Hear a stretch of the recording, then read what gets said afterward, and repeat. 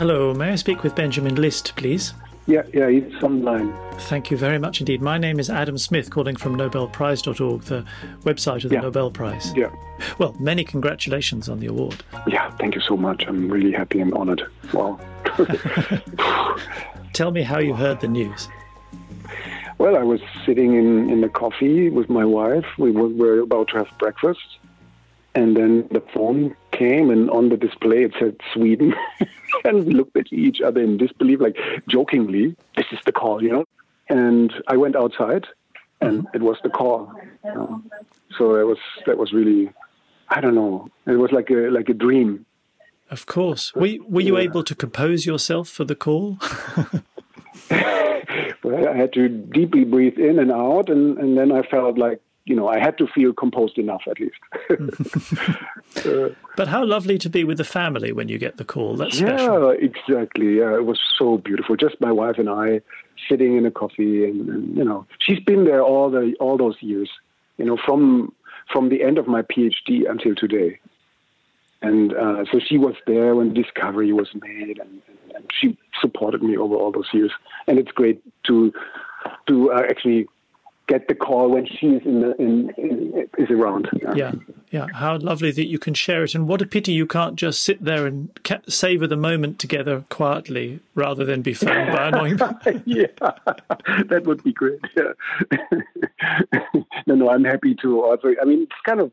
I know that this comes with this award. I'm happy to fulfill my duty because I consider it a duty also, right? I mean, this is kind of Thank you. Yes, I remember Orhan Pamuk saying, yes, I understand I have to do my homework now. And I'm completely unprepared. There will be much focus on the myriad applications of the technique. Yeah. But I mean, you're an organic chemist, and the joy is making molecules. Can you say something about that particular pleasure in just building new things? Yeah, I love. It's difficult to explain to people who are not chemists, and especially not synthetic chemists, because we really think, and maybe it's naive or weird, but we really think our molecules have certain beauty to them, and then making them is like creating something beautiful. And especially if they're natural products, somehow natural products have a particular beauty often. But also like if you make a certain drug molecule that saves lives, I think it's beautiful to do this. Right? And people, we are as chemists, we're often we're people who are responsible for plastic waste or glyphosate. I don't have nothing against glyphosate, or just people don't realize how many great gifts chemists provide to our life, right?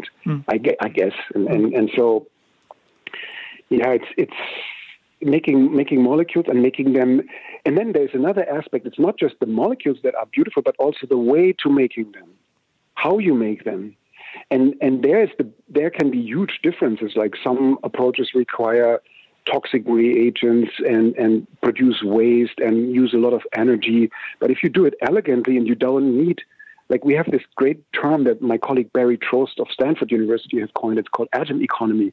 When we make molecules from other molecules and all the atoms of these other molecules are still preserved in your product, that's called atom economy, like perfect atom economy. And that's for me a perfect and beautiful chemical reaction. Yeah, it's just a joy, and I would argue most chemists do this because they love it and enjoy it. Thank you so much for taking just a minute to talk about the beauty of the science. I think it's special that people should understand that. That's lovely. Yeah. And just one, we don't have long, but one last question. What is it that you think is special about your research environment that you created that allows you to be so creative, so innovative? Okay, now it's a good moment to thank my host institution, and that's the Max Planck Society, of course. And because, like the Max Planck Society, I also believe that what it takes to be creative is freedom and sort of the trust by your funding agencies. They think, okay, this scientist has great ideas. Let's give him the space and the resources to fulfill his dreams. And this is totally also my philosophy, and that's what I try to, in a small way, in my department, try to recreate this freedom. And I hope my graduate students will not oppose to what I'm going to say, but I think I'm not a slave driver, and I'm not saying work harder, work day and night. It's not my philosophy. I also encourage them to think and to enjoy life. And for example, whenever we have something to celebrate, we celebrate it. And even if occasionally we may not have something to celebrate, we still do it.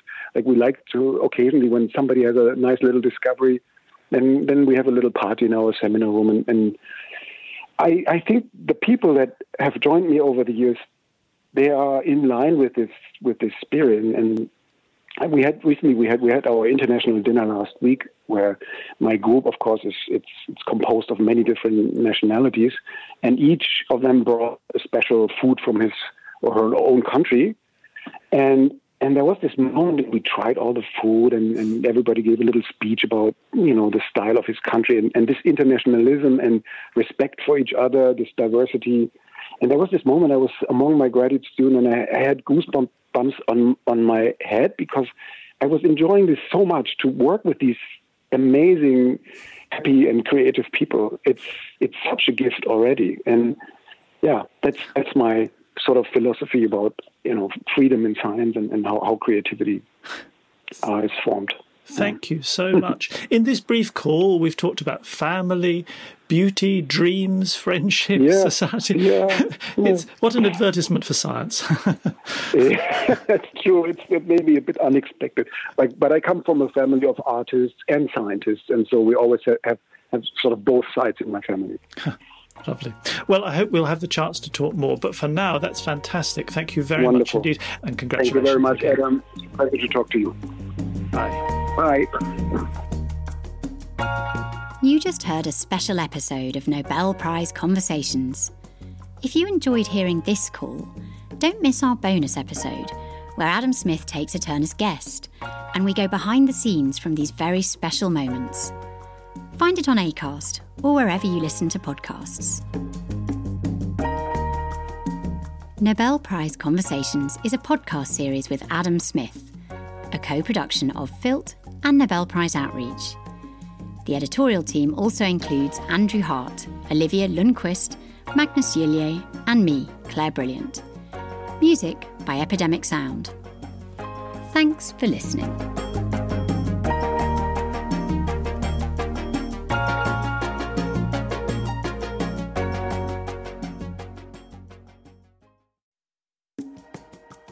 If you're passionate about the Nobel Prize, you won't want to miss a single episode of our podcast.